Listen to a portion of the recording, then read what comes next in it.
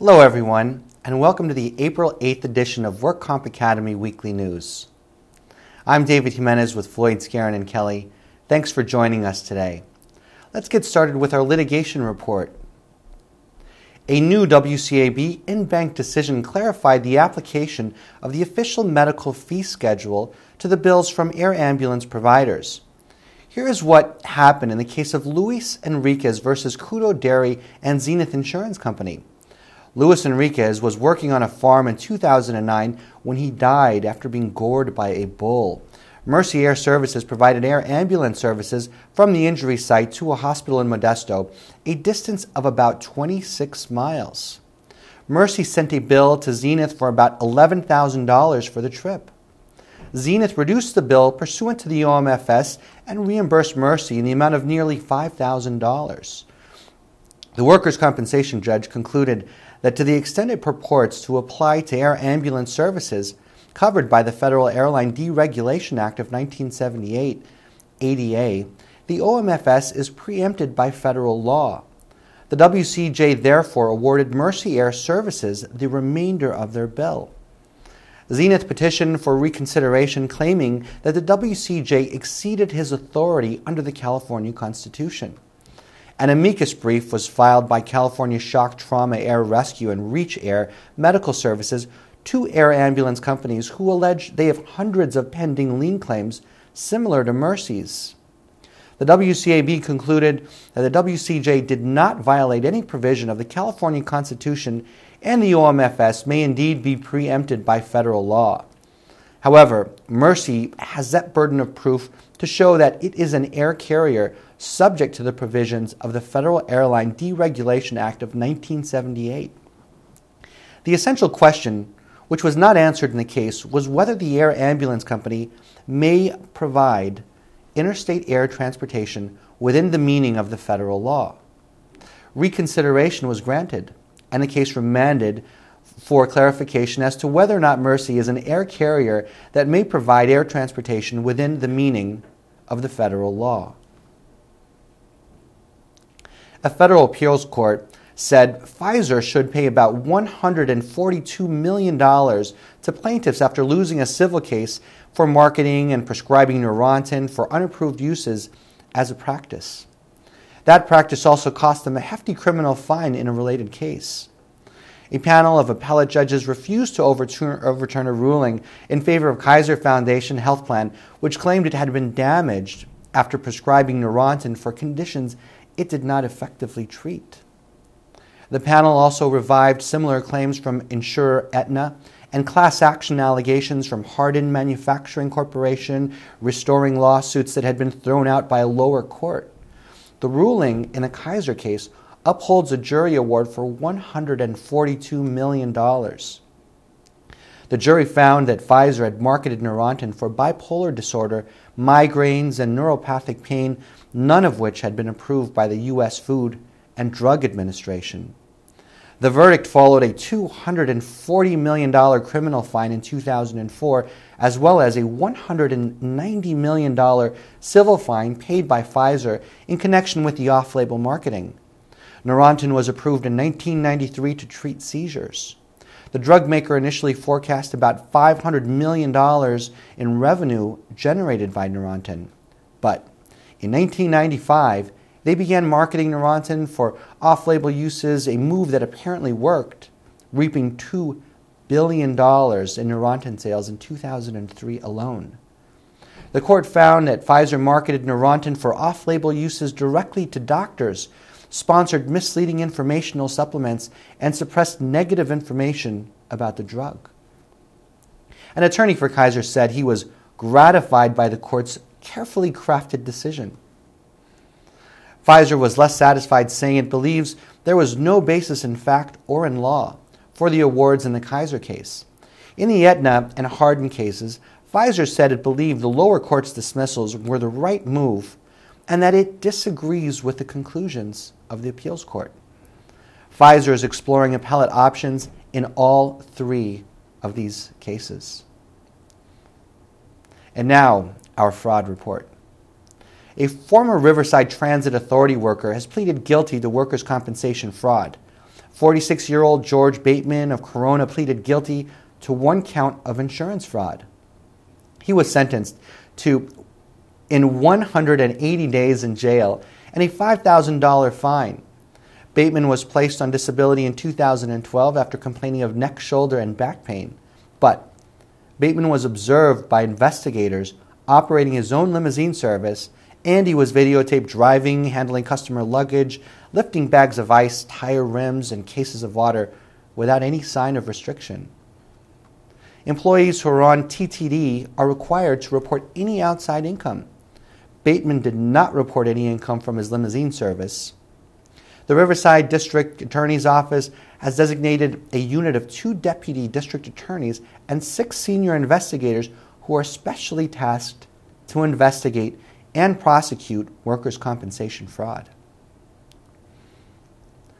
A Carson woman, 54-year-old Ubin Ugbu Rush, has been sentenced to 156 months in federal prison in an $8 million Medicare fraud case.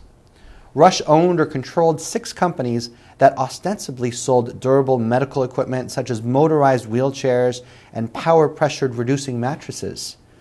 The companies were located in Carson, Gardena, Torrance, and Paramount.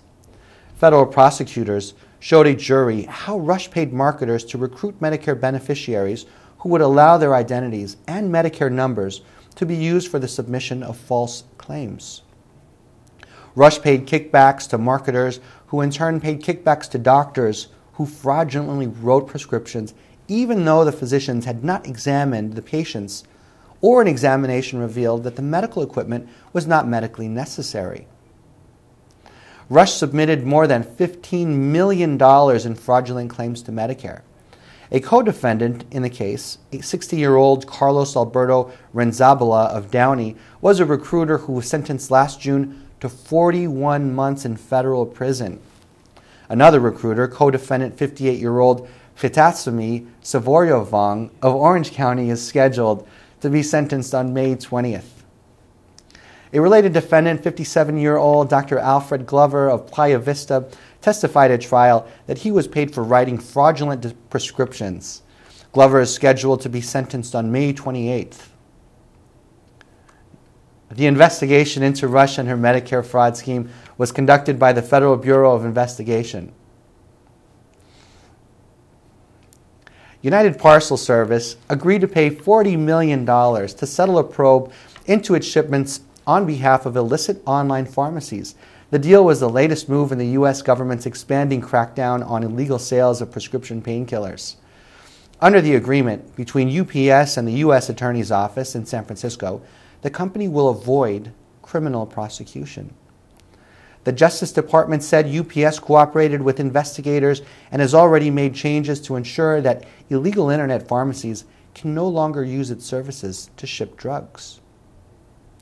The company has agreed to enhance its compliance policies with respect to internet pharmacy shippers.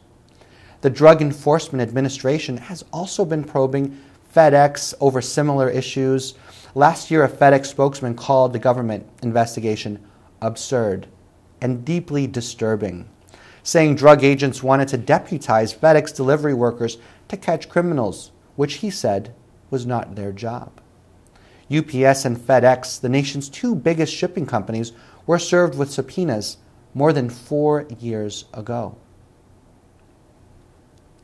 And in regulatory news, California's former Fair Employment and Housing Commission adopted new disability regulations that are in effect this year that directly impact workers' compensation cases. An employer is required to initiate an interactive process if an employer becomes aware of the possible need for an accommodation because the employee has exhausted leave under the California Workers' Compensation Act.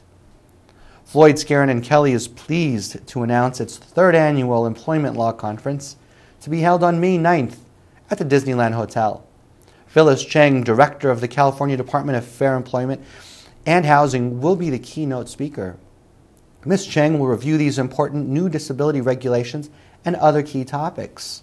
The conference will also include a presentation on the expansive new pregnancy disability regulations, a legislative update guidance for employers on avoiding employment-related lawsuits, an OSHA update, and the latest information on social media in the workplace. CMS published a new 88-page reference guide for workers' compensation Medicare set-asides. The publication's purpose is to serve as a reference guide for claimants, attorneys, set-aside consultants, and others by consolidating information from previous CMS regional office memorandums. The format of the guide is structured to make it expandable for future updates. A set-aside arrangement allocates a portion of the workers' compensation settlement for all future work injury-related medical expenses that are covered and otherwise reimbursable by Medicare.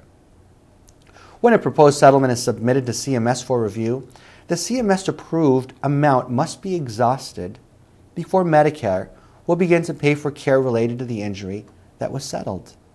The goal, of course, is to estimate future medical expenses as accurately as possible and to set aside sufficient funds from the settlement, judgment, or award to cover that cost. This amount may be funded by a lump sum or may be structured such that a fixed amount of funds are provided each year for a fixed number of years. Any claimant who receives a workers' comp settlement, judgment, or award that includes an amount for future medical expenses must take Medicare's interest with respect to future medicals into account.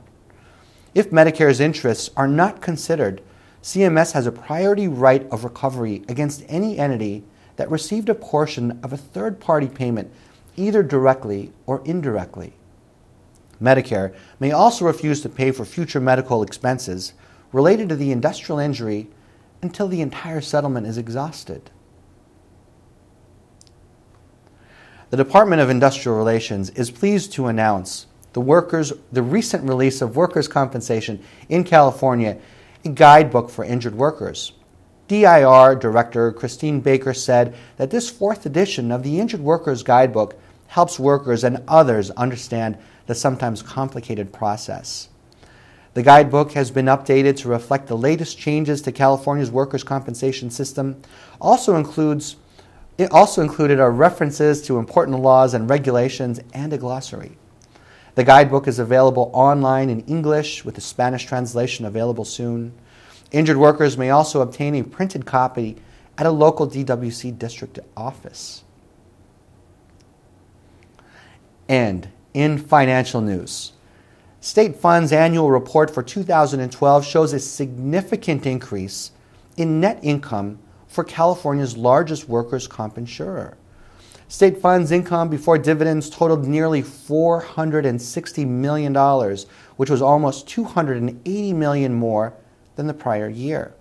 The report also indicates that State Fund reduced annual fixed expenses by $150 million compared to 2009 and expects to achieve annual savings of more than $300 million by the end of 2014.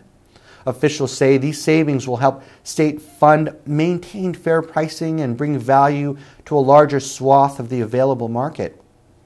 State Fund announced a rate reduction of 7% effective March 1, 2013. The report also said that the State Fund maintained a balanced investment portfolio that was focused on both credit quality and investment. Book yield was 4.1%, down from 4.43% the year prior. The report comes as State Fund approaches the 3-year mark of implementing a comprehensive restructuring plan aimed at consolidating operations, shrinking its real estate footprint, and reducing operating expenses. And in other news, Floyd, Skeren, and Kelly is pleased to announce that Walter Hess has returned to the firm. Welcome back, Walter. After an approximate year of employment at another law firm, he is once again a welcomed addition to this firm's new Westlake Village office. He brings with him over 35 years of workers' compensation claims experience. Walter was tapped by FS&K to create its lien unit over a decade ago. Due to his efforts, the lien unit now flourishes and maintains over a dozen lien specialists throughout California. Recognized early in his career as a lien litigator, the IEA tapped him as an instructor. His special talent and insight towards lien defense, coupled with his recognition, respect, and goodwill within our community, allows FS&K this proud opportunity to announce his coming home after a year at another law firm. Welcome back again, Walter. Well, that's all our news and events for this week. Please check our website daily for news updates, past editions of our news, and much, much more. And remember, you can subscribe to our weekly news podcasts and special reports using your iPhone, iPad, iPod, or Android device by searching for Work Comp Academy in the iTunes Store or podcast software. Again, I'm David Jimenez, a partner with Floyd Skeren and Kelly. Thanks for joining us today, and drop by again next week for more news.